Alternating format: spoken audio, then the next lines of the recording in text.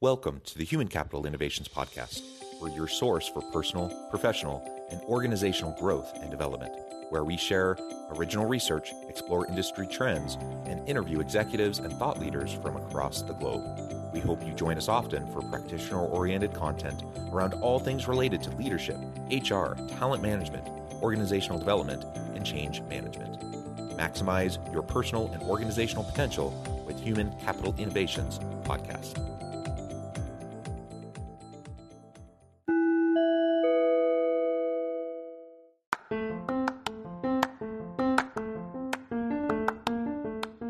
Do you enjoy the Human Capital Innovations Podcast?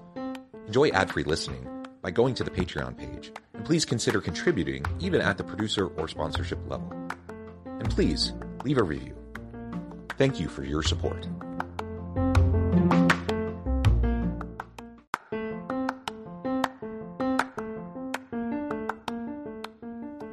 Welcome to the Human Capital Innovations Podcast. In this HCI podcast episode, I talk with Kimberly Wiefling about the biggest obstacles to success in today's organizations.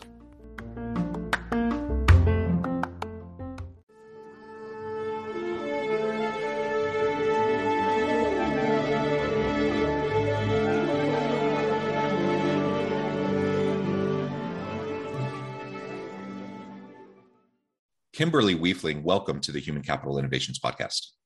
Thank you, John. Great to be here with you. It is a pleasure to be with you. You're joining us from Silicon Valley in the Bay Area. I'm south of Salt Lake City in Utah. And today we're going to be talking about the biggest obstacles to success in today's organizations and what we can do about it.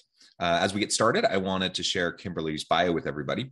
Kimberly Wiefling is known for her authenticity and scrappy style. At Hewlett-Packard, she felt like a hired assassin, where she prioritized projects over people. After 10 years working in technology, she realized that technology fails far less frequently than people do. She uses her expertise as a scientist and technologist to navigate and transform the messy world of organizational culture. Her superpower is helping companies achieve what seems impossible by converting common sense into common practice and bringing people with diverse backgrounds together to achieve what couldn't be done alone.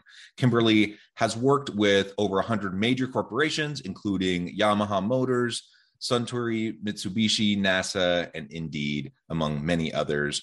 Kimberly, it's a pleasure to have you. Anything else you would like to share with listeners by way of your background or personal context before we dive on into the conversation? Yeah, I was really lucky because I got to study physics, which helped me understand really complex things are not necessarily complicated. And I really feel fortunate that I started off my life wanting to be a scientist and then switching over to be this person working in organizations. And I also want to mention, none of the changes that I help make happen because of me. They all happen because of the people who get caught on fire by the concepts that we address together and decide to do something positive about it. Yeah, well said. I think it's really, really important for us to look at complex systems as we try to address the most pressing organizational, community, and social challenges we face in the world. And as complex and messy as they are, it also isn't always super complicated. And I know we tend to lump those together, but so often the biggest answers to the most pressing, complicated problems require just clear-eyed awareness of the complexity, but then simple, straightforward, consistent effort on core areas over time. And when we can do that, that can make a huge, huge difference. It may not completely solve the problem or eradicate the problem, but it can make a huge, huge difference. So this is what we'll be discussing today. I really appreciate your background and everything that you're going to bring to the conversation. So let's frame out first, like some of those big, huge obstacles. What do you see that organizations are really facing the most today? And perhaps juxtapose that to what we may have seen a generation ago or even a decade ago.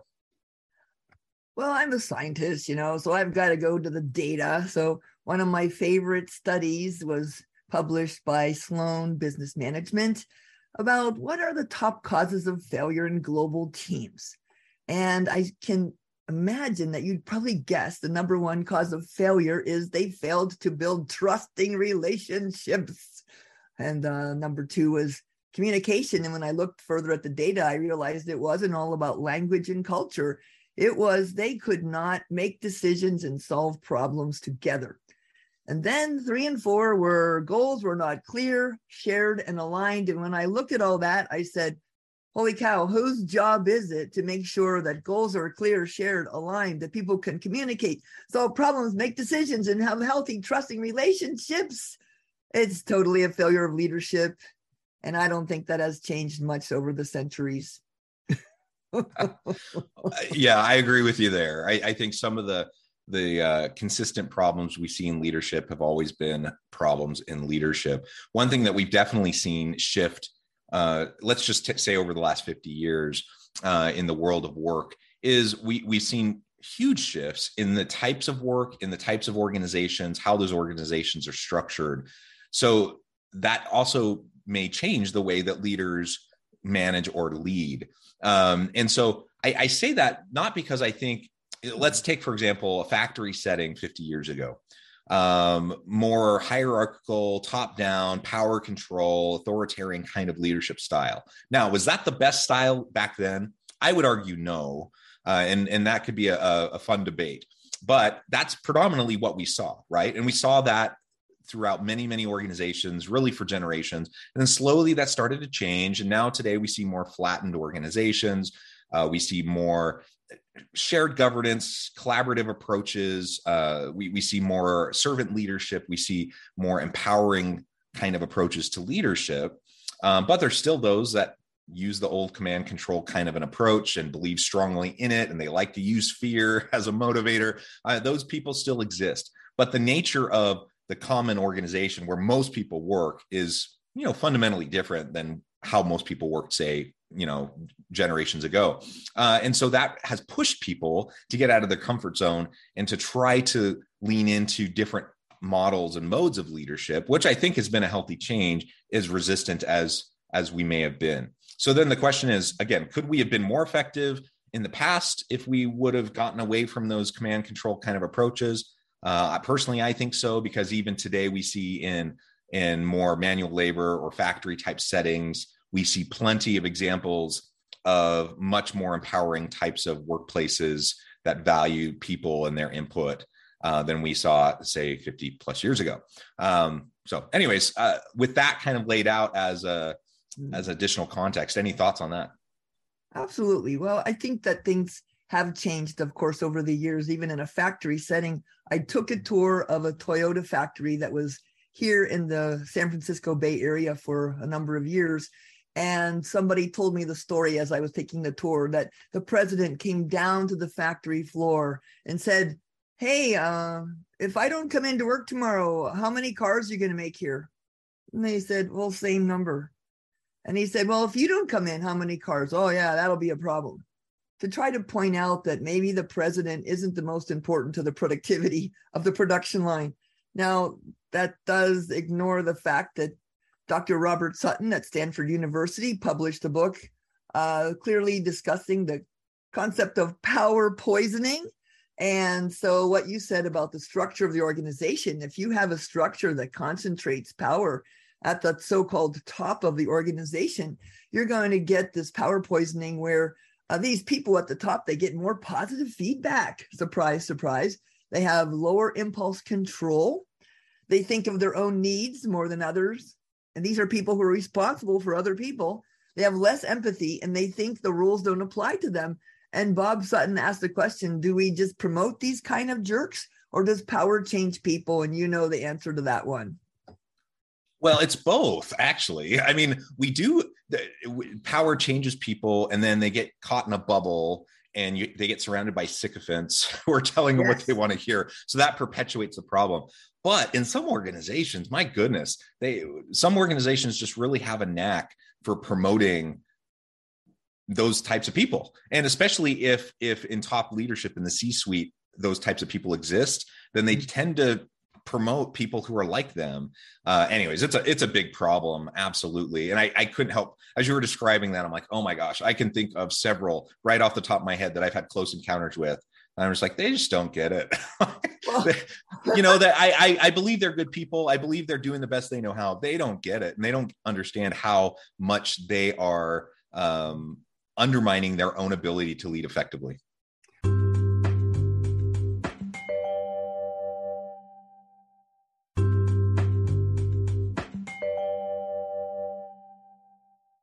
yes, as a matter of fact, I blame the people for not having the courage to speak truth to power.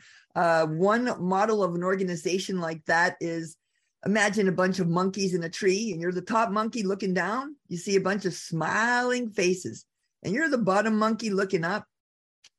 Yeah, you know what you see. And if we don't, and I mean, I'm a consultant, so I always feel like it's my responsibility to bring the bad news and to take the point of the spear and take the risk that I wouldn't want to take if I were an employee and had a mortgage, a spouse that didn't work, a kid in college. And so I'm often in the position of sharing with these kinds of executives the honest truth of what their people would like to say to them, but won't because they're afraid. And when I tell them that, when I say, hey, here's some feedback that your people have, you want to hear it. Oh, yeah, Kimberly. And here's some things that they think are working, not working, missing, and that if you changed would really help improve the organization and achieve the results that you yourself want. You know what the first question they ask me, John? When I say something negative? What's that? Who said that? They always want to try to figure it out. It's so funny. And it just speaks to the insecurity. Now, I was working with an organization a few years back, and they did one of these big engagement culture surveys, right? And they got hammered. Like they do these every year, and they saw like a double-digit percentage decline from one year to the next across trust variables and a whole variety of things, right? And then there were comments. And in the comments, there were some pretty darn pointed comments. And you know what they did? The very first thing they said was, well, we need to figure out who said this. And they claimed that, even though it was anonymous, they claimed that they needed to figure it out because they needed to talk to those people to figure out how to make it better or to fix it. And I called bullcrap on that.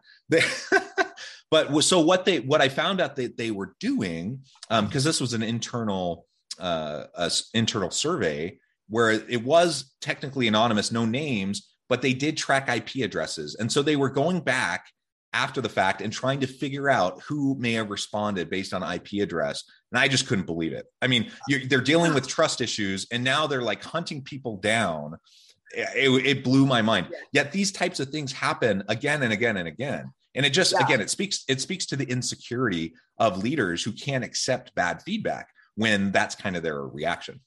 Yeah, well, honestly, whenever I go into an organization and I do personal interviews, I promise anonymity. Of course, when they have these written interviews like you're referring to, people do call me and say, Kimberly, is it really anonymous? Do you think it's really anonymous? Because they don't trust the organization enough to even answer honestly. And if you do surveys and you don't take positive action, you only make everything worse.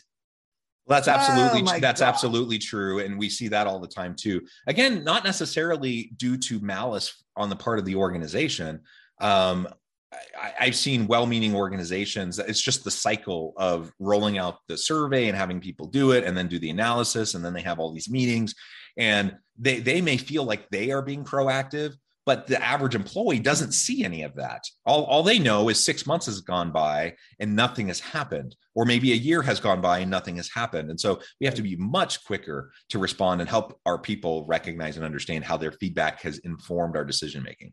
Yeah, I'm actually lucky enough to have had, many lunches with Dr. Edgar Schein. He's my role model. He's my mentor. I hope he's still alive. He was in his 90s last time I saw him before COVID.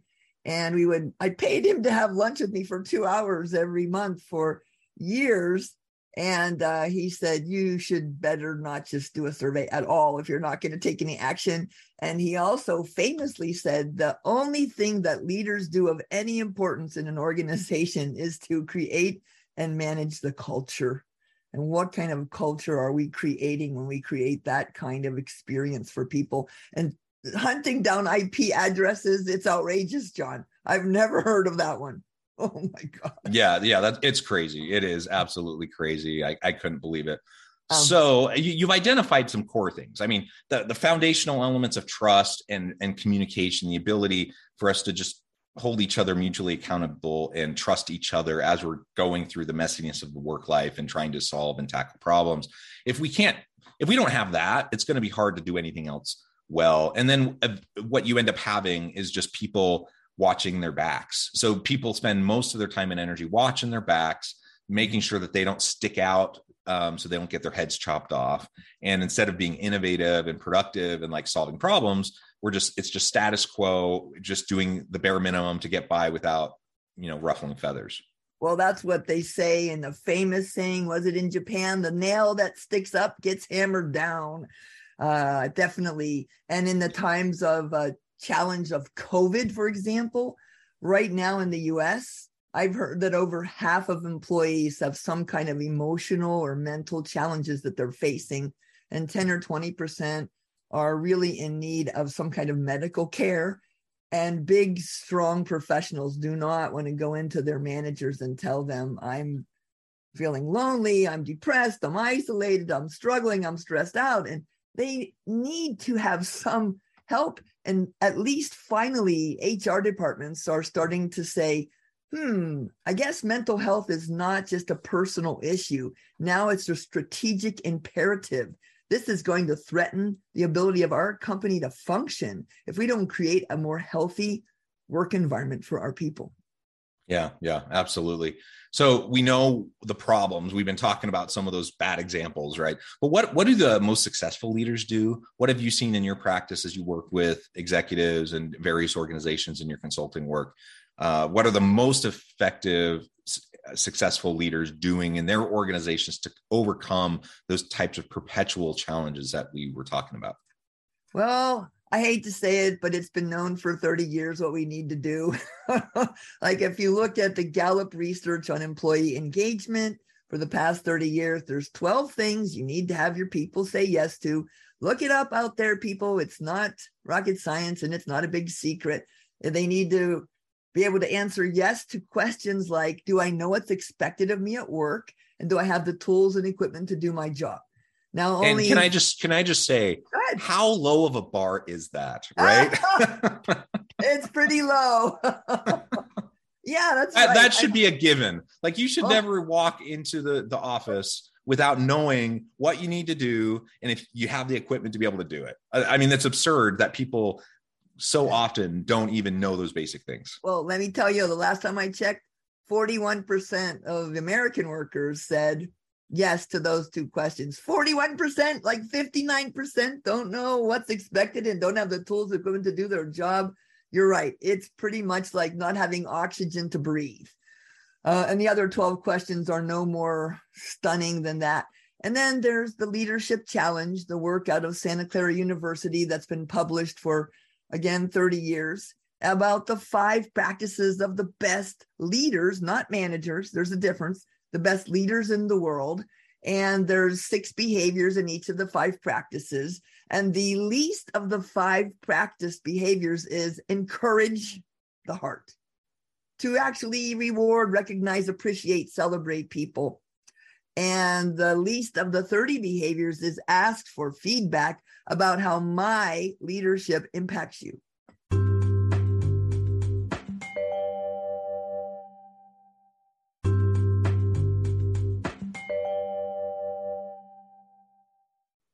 What's up with that? People don't want to know. So Yeah. No, I think you're right. It isn't rocket science. Like these things have been known for a long time.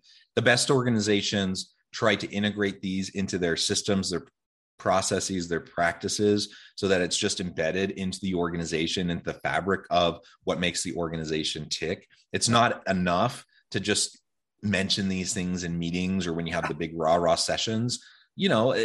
Is language important? Yes. When you're getting together with people in meetings, do you want to say these things? Yes. But if that's all you're doing, then you're not really doing anything meaningful or sustainable. So we have to find ways to integrate it, to embed it into the systems of the organization. When we do that, and again, it's not rocket science, like these very simple things, like helping people to know what their job is and how to do it, and that they have the equipment necessary to do it. I mean, years ago, I worked in a factory. I can't even fathom like showing up to work, and factory work where I worked, it was not complicated. But like, what if I show up and they're like, well, we need to create this thing, but we're not going to tell you how to do it. We're not going to give you the tools or equipment to do it. Just go figure it out. That's crazy, right? Nobody would expect that. Right. Yet for some reason, and I know we're in a knowledge economy, and so many jobs aren't manual labor or factory work or hands-on type of work, but still, even though there's messiness, complexity, and ambiguity in the work that we do, can we have more clarity? The answer is yes, we absolutely can. Well, everybody needs to be able to look up and see that North Star. Hey, where are we going? And what's our purpose beyond profit? What's our mission that matters? And be able to navigate on their own without having somebody micromanage every step of the way. And they need to be able to be told when they're doing something that's working, when it's something that you want to see them do again. If you don't tell people what's working, they might stop doing it. Unfortunately, this thing about not encouraging people, giving them recognition and appreciation and rewards and celebrating what's working, this is pretty pathetic. And it's like, oh yeah, we pay you. You get your reward in your paycheck. I'm sorry. Whenever your manager comes to you and says, hey, Kimberly, come into my office later this afternoon. I want to give you some feedback. You're not expecting positive, because it's so prevalent that you only hear when something's not working and when they want you to change because you're not meeting their expectations. Why can't we tell people what's working and celebrate, and even celebrate necessary risks that people need to take? If you want to be an innovator, you need to take risks. You need to learn from mistakes. You need to fail forward. You need to prototype. When I first started traveling to Japan, they said, we want you to teach us to be innovative, Kimberly. And I said, great. When's the last time you celebrated a failure? Oh, we do not do such things. Oh, really? Well, guess what? In my workshop, you're going to make at least 3 mistakes a day, or you're going to fail this workshop. Totally, their brains shorted out. Yeah, that's awesome. Fail forward, fall fast, fail forward, iterate. The failure, quote unquote failure, that's just part of the scientific method, right? Like we learn, we hypothesize, we try something, it works or it doesn't work, then we adjust and we move forward in a more clear fashion. So that's what we've been doing for forever as we try to apply the scientific method. Why are we so afraid of that as we work within organizations or as we lead? It blows my mind. Well, it's no fun to fail. I don't like it. It's embarrassing. It hurts. I've suffered through some pretty big failures in my life. And hey, I live in the Silicon Valley. We build success on a heap of a failure graveyard. You go down to the Facebook campus, and last time I checked, the back of the Facebook sign still said Sun Microsystems. Oh, gosh. Yeah.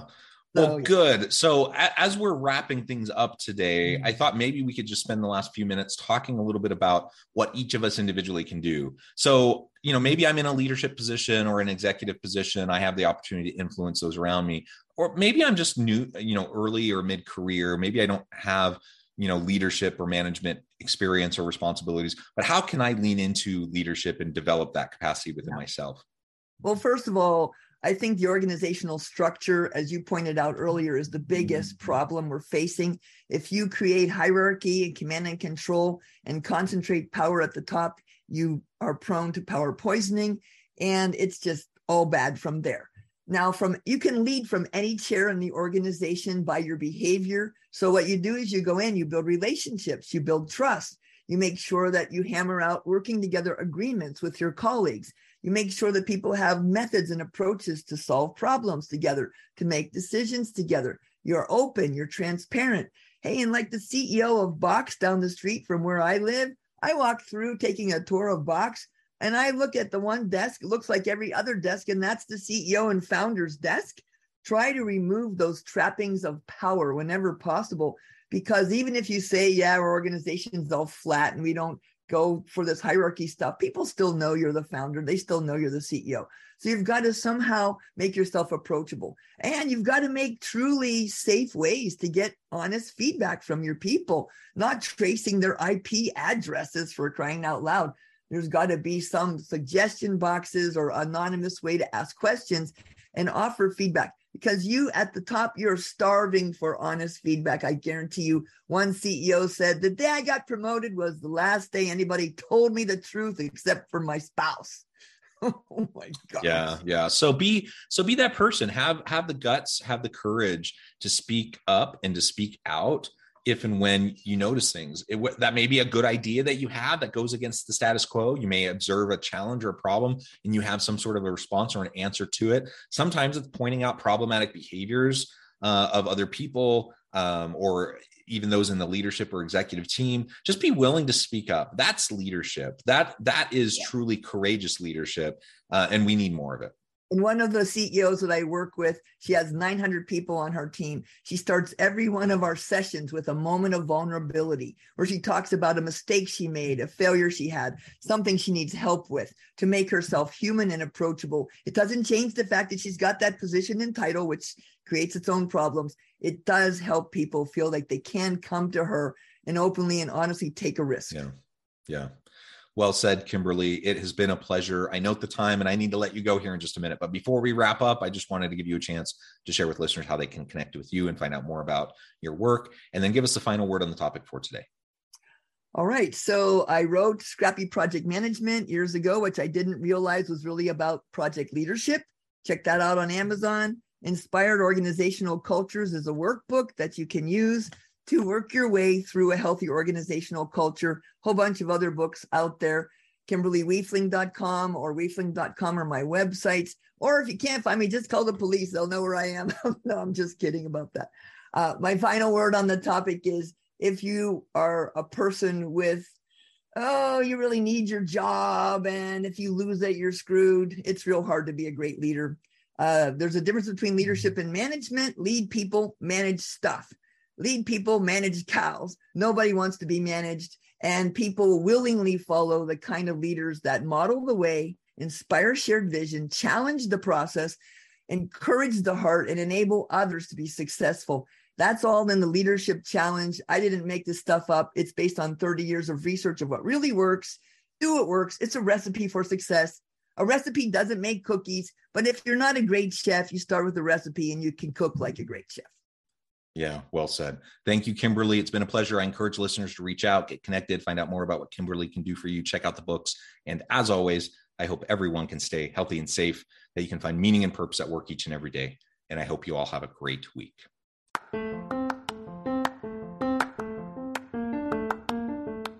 Do you enjoy the Human Capital Innovations podcast? Enjoy ad-free listening by going to the Patreon page. And please consider contributing even at the producer or sponsorship level. And please leave a review. Thank you for your support.